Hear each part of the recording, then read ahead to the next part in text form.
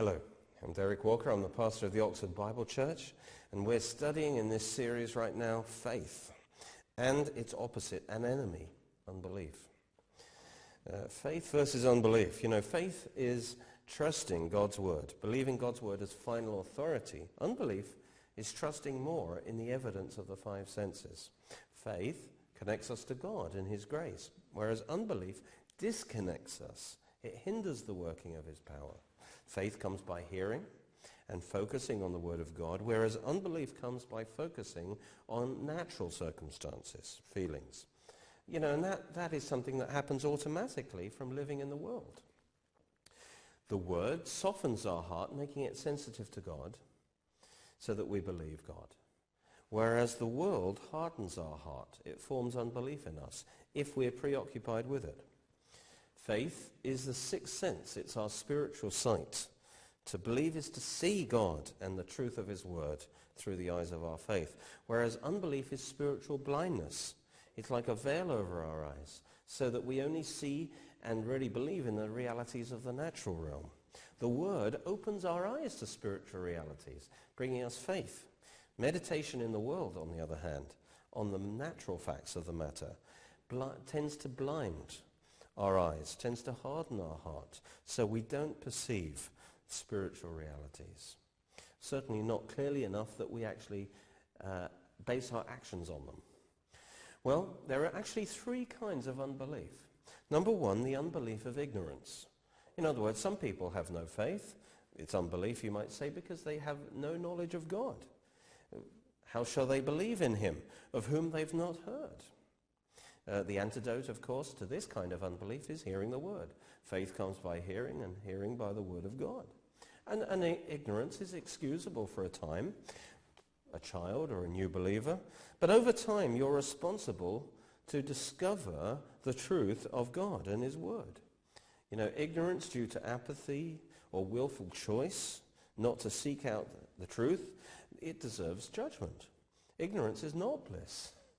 If you say, well, I won't study the word, I won't go to a church, then I won't be confronted with the word, and then I won't be guilty of doing it. No. Without the word, your life will suffer destruction anyway, and it will be your fault. Hosea 4:6 says, my people are destroyed for a lack of knowledge, ignorance. Because you've rejected knowledge, I will reject you. After a period of time, if you're still ignorant, it's because you've chosen to be ignorant, and you are guilty of that. And then secondly, there's the unbelief of rebellion. These are those who've heard the word. They know it, you know, but yet they willfully reject it and refuse to obey it, like Pharaoh, who hardened his heart 7 times. You know, like Israel's leaders in the time of Jesus who rejected him. They had all the evidence. They really would have known that he had to be the Messiah. That's the unbelief of rebellion. But the unbelief we normally have to deal with in our Christian lives is what I call natural unbelief. That's the third kind of unbelief. These aren't willful, rebellious unbelievers, but their heart is hardened still. It's blinded. It's insensitive. Hard means to be insensitive, unfeeling. Blind means to be insensitive to the light of God's word. And if we're honest, we all know the reality of that in areas of our life. That's what keeps us hearing from the Lord, being led by him. And so there must be another kind of unbelief that believers, even true believers, even believers in fellowship with God generally have to deal with. You know, we're not ignorant of God's promises. We do not willfully reject them, but we can still struggle to appropriate them and receive them in our lives and live in the good of them. Why is that? Well, because our hearts can easily become hardened or encrusted with natural unbelief. This is the normal kind of unbelief that believers get, you see. We have to constantly deal with it, really, because this kind of hardness is when we relate more easily to natural things. We're sensitive and we're focused on natural things. We're moved by natural things rather than by the spiritual realm, by God and his word. This isn't necessarily due to some kind of overt sin, although that will certainly open the door to lots of natural unbelief. But it comes simply by allowing natural things to dominate our thought life. We're more moved by what we see than by the Word of God. I like what Smith Wigglesworth said. He said, I'm not moved by what I see. I'm not moved by what I feel, by my circumstances. I'm only moved by the Word of God. You see, we all have to deal with hardness in some area. You know, and it can be revealed by the surprise we have when God actually moves in that area. We're amazed. You know, Andrew Womack tells a story of how he prayed for a cross-eyed boy once. And immediately the eyes became straight. And Andrew was so surprised that it actually worked that he blurted out, I can't believe it. And you know, immediately those eyes crossed back again. His unbelief kicked in because he was so surprised. Now, it stopped his faith from working. And so natural unbelief, the condition of natural unbelief, can happen. We can have faith in our heart and unbelief at the same time, but the unbelief will stop the faith from working. The power of God will not be released as it ought to. And it's often the case that our faith failure is not because of a lack of faith, but because of the presence of natural unbelief along with the faith. You see, the remedy then is actually to remove that unbelief by changing our preoccupation with natural things and refocusing it on God, on spiritual things. Now we're going to look at a wonderful example of this from the Gospels, the story of the epileptic boy in Matthew 17 and Mark 9. Let's read that. When they had come down to the multitude, a man came to him, kneeling down to him, saying, Lord, have mercy on my son, for he's an epileptic, and he suffers severely, for he often falls into the fire and often into the water. So I brought him to your disciples, but they couldn't cure him. Then Jesus answered and said, O faithless, or literally unbelieving and perverse generation, how long shall I be with you? How long shall I bear with you? You know, Jesus is upset by unbelief. Bring him here to me. Now, notice the problem here is unbelief. Not just in the Father, but in the disciples who failed to cast it out.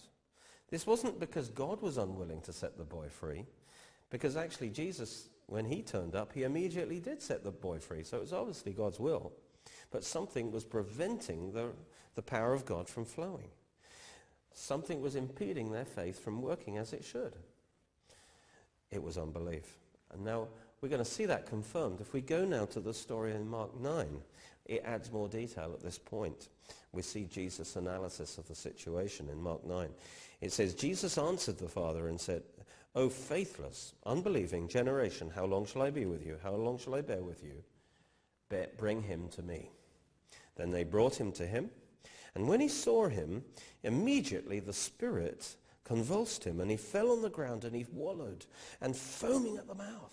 He had a fit. This kind of epileptic fit was probably what happened whenever the disciples tried to cast the demon out. And this explains how natural unbelief got into their heart. Such a fit, I don't know if you've experienced one, it can be very striking and shocking to your senses. It makes a powerful impression. The disciples were so impressed by this manifestation, this dramatic manifestation, their eyes were pulled right off God and his word and Jesus and his power, and they were pulled into the natural realm, and they got their eyes off the power and authority they had in Jesus' name. And they were so impressed by this fit. Their faith, in other words, was paralyzed. That's why the unbelief prevented them from being able to cast this demon out. So he asked his father, it goes on, it says, how long has this been happening to him? And Jesus said, from childhood, and often he's thrown him both in the fire and into the water to destroy him. But if you can do anything, have compassion on us and help us. Jesus said this to him, if you can believe, all things are possible to him who believes. You know, for Almighty God, all things are possible. Nothing's impossible to God. And it's our faith that connects us to God and his omnipotence. That's why nothing is impossible to him who believes. Because our faith connects us to that power that can do anything. But the only thing that can hinder our faith from working, so that to do that impossible thing, is the presence of unbelief. And now we're going to see that the Father understood this exactly. It says, immediately the father of the child cried out and said with tears, Lord, I believe, but Help my unbelief. There you have it. Faith and unbelief can coexist. Jesus didn't condemn that statement as invalid. The Father knew he had faith, but he also knew he had unbelief. But he took this important first step of being willing, of wanting that unbelief to be removed. Help me remove this unbelief, Lord. Let's go back to Matthew now for the rest of the story. It says, Jesus rebuked the demon, and it came out of him, and the child was cured from that very hour. You know, when the disciples failed to deliver the boy, most Christians would have said there, must be God's sovereign will for him to be sick. That's a classic example of unbelief. The word says that God is our healer. He wants to heal us. But you see, instead of submitting to the word of God, they're controlled by their senses. They give what they see with their eyes a higher place of authority than the word of God, you see. And so if a sickness seems to prevail, well, it must be God's will. What are they taking as their evidence? The senses above the word of God. That's unbelief. No wonder their faith isn't working. But we see that the Father did have faith, you see, because he did not accept that situation as the will of God, you see. He turned to Jesus. He didn't take the failure as the proof that it wasn't God's will. He did not take the evidence of his senses as his final authority, but he turned to Jesus in faith to heal the boy. Well, the outcome, of course, shows that God's will was to heal the boy, as Jesus demonstrated. So just because your healing hasn't been manifested yet, that does not mean it's not God's will to heal you. If you've got faith for healing, but it's slow in coming, the key is actually for you to remove all natural unbelief. Verse 19, it says, Then the disciples came to Jesus privately and said, Why couldn't we cast it out? The disciples were puzzled why they failed, you see, because they knew they had faith to cast out the demon. Jesus had given them power and authority over all evil spirits, and they previously had had great success in casting out demons in his name. But now it didn't seem to work, and they wanted to know why. Perhaps they had thought it was the lack of faith on the part of the Father, but Jesus proved that was wrong, because Jesus was able to cast it out under the same conditions. They might have thought it was a lack of faith on their part, but Jesus actually points out a different cause. In verse 20, Jesus said to them, in answer to their question, because of your unbelief. Notice he doesn't say your lack of faith, because of your unbelief. For assuredly I say to you, if you have faith as a mustard seed, you will say to this mountain, move from here to there. It will move and nothing will be impossible to you. You'll be able to speak to that demon and command it to go, and it will go. And all you need is faith as a mustard seed. You know, it wasn't due to a lack of faith, but it was due to the presence of unbelief. They had faith. They lived with Jesus.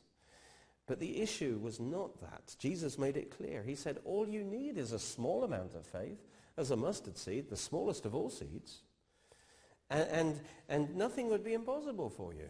So it's not like you need a huge amount of faith. They had enough faith. That's what he was saying.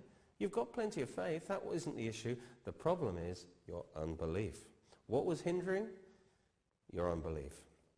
It wasn't a pure faith. Faith and unbelief were present. You see, what was the unbelief? Where did it come from? From the senses. That demonic manifestation so grabbed them. It took their attention off Jesus, and it grabbed their attention onto the natural problem. They became more impressed by that than by the power of the solution that they possessed in the name of Jesus.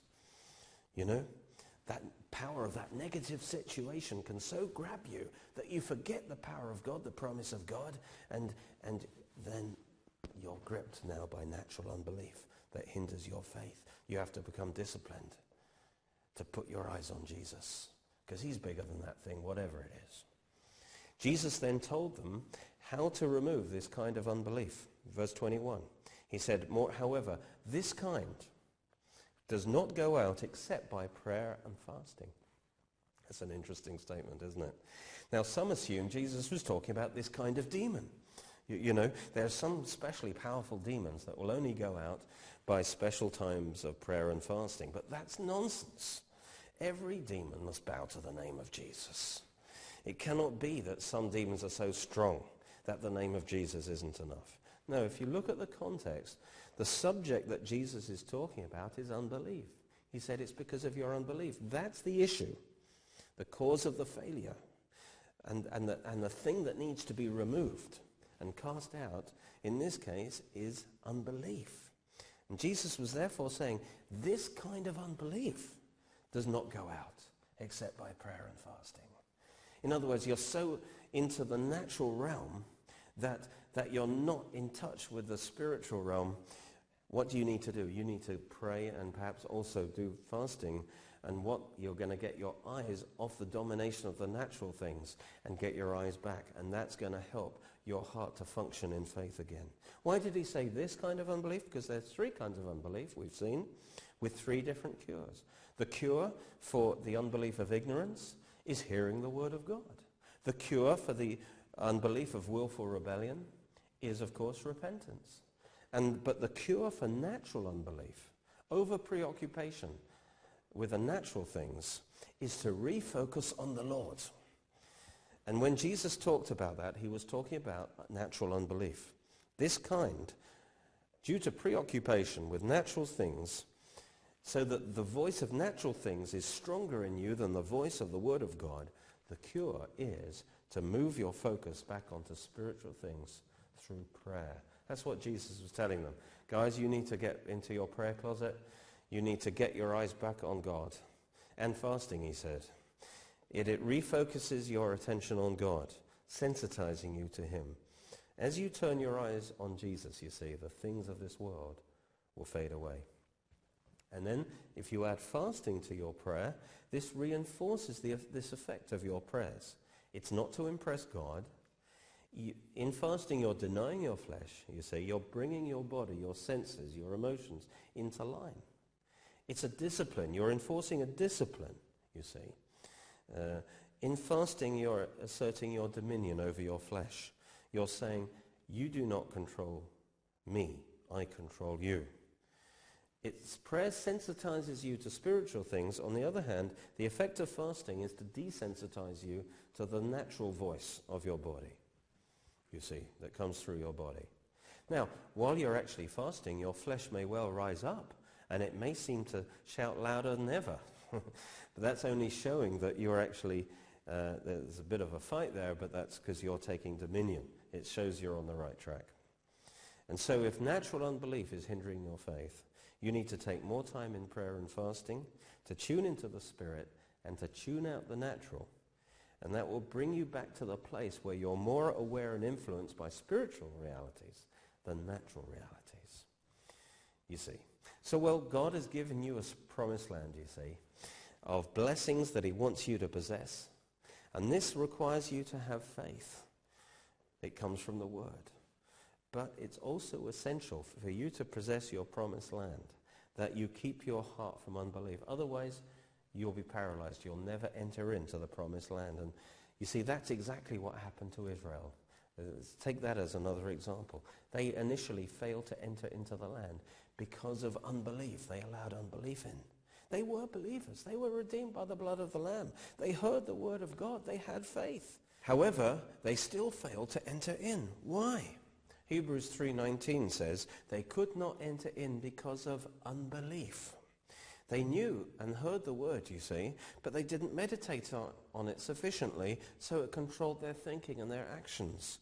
And Hebrews 3 is applying this warning to us that we don't make the same mistake, that we might not fail. See, in Numbers 13, it explains how this unbelief got into their heart. When the 12 spies went in to spy out the land, they described the giants and the strong-walled cities in the land. And they were so impressed by the evidence of their senses that told them how impossible it would be and how they were bound to die, that they forgot God's command, they forgot God's promise, they forgot God was going to go with them. Natural unbelief flooded their heart, and as a result, they refused to obey the word of God. The report of the 10 spies was factually correct. It wasn't wrong in that respect, but it was called an evil report because it was a report of unbelief. It only presented and considered the problem. It failed to consider the faithful God who would give them success, who's greater than the problem. They took their senses as the final authority rather than the word of God. That's why it was an evil thing, unbelief. This kind of unbelief is serious to God. He warns us too. Today, if you will hear his voice, harden not your hearts in unbelief. You see, how do you do that? By focusing and trusting in the natural more than you do in God. He also warns us against an evil heart of unbelief, departing from the living God, hardened through the deceitfulness of sin. You see, the deceit of sin, by the way, is the original lie of Satan. You can disobey God. There'll be no consequences. It will go better for you if you do. But every step into sin is a step away from God. It affects your heart. It hardens it in unbelief. And it decreases your ability to believe because part of your heart is paralyzed by that unbelief. And so their repeated sinning in the wilderness actually had weakened them and opened them up more and more to this natural unbelief.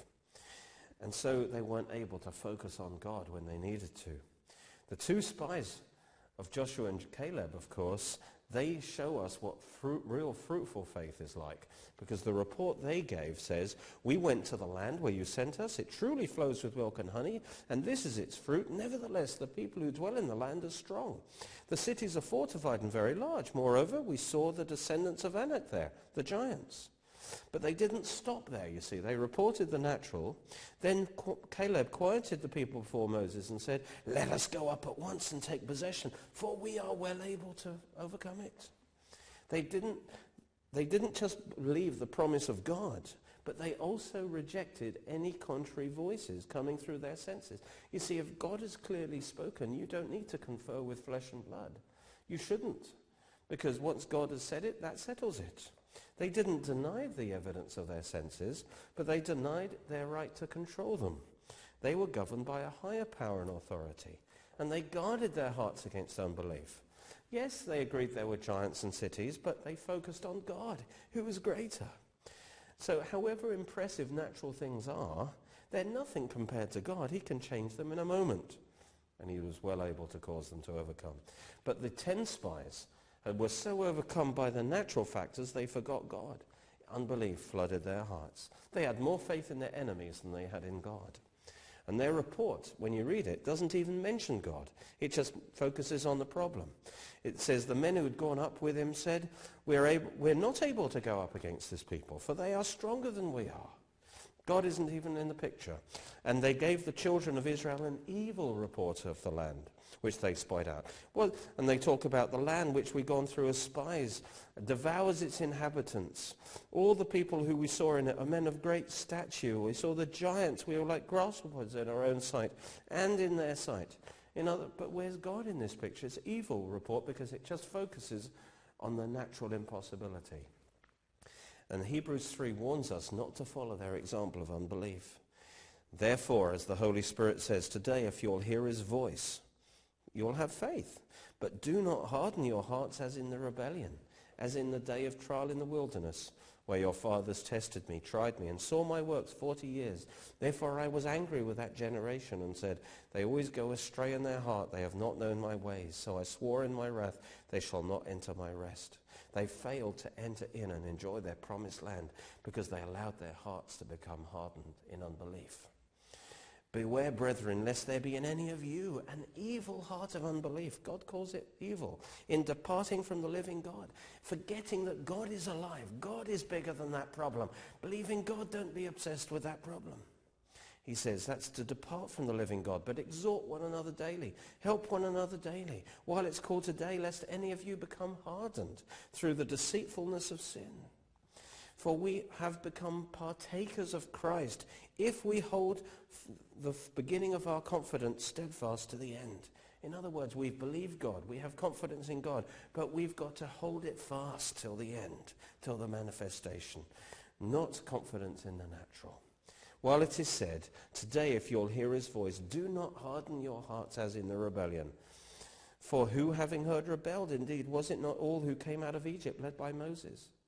Who was he angry with 40 years? Those who sinned, whose corpses fell in the wilderness. And to whom did he swear that they would not enter his rest, but those who did not obey? So we see that they could not enter in because of unbelief. That's the reason, that natural unbelief caused them. What's the cause of natural unbelief? It's meditation, preoccupation on natural things, and it makes you spiritually dull.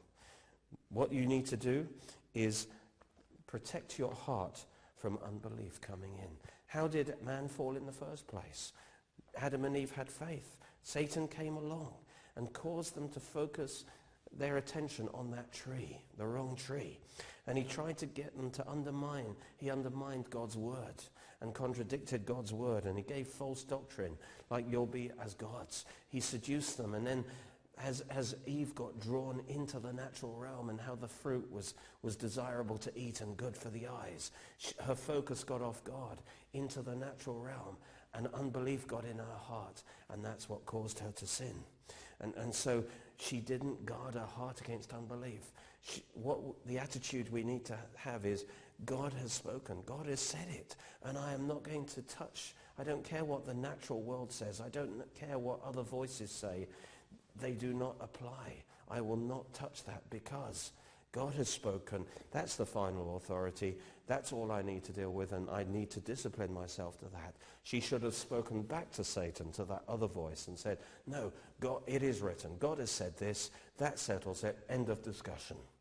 And that's the kind of discipline we need to have when the voice of unbelief comes to us. We need to assert the word of God. Like Jesus said, it is written. Take out the sword of the Spirit, which is the word of God, and say, it is written. You have to use your mouth to resist thoughts of unbelief, to stop them getting to your heart. You need to declare the word of God and cancel the power of those thoughts out. You can't, if you're passive, you will soak in everything that comes to you that claims to have any authority, that sounds reasonable. No, you need to rise up with the word of God. You need to protect your heart from unbelief, because otherwise your faith will not work as it should. How can you have success? You need to keep hearing the word of God. Keep hearing the word of God, and it will be given to you. But you must protect your heart from the weeds of unbelief. Amen.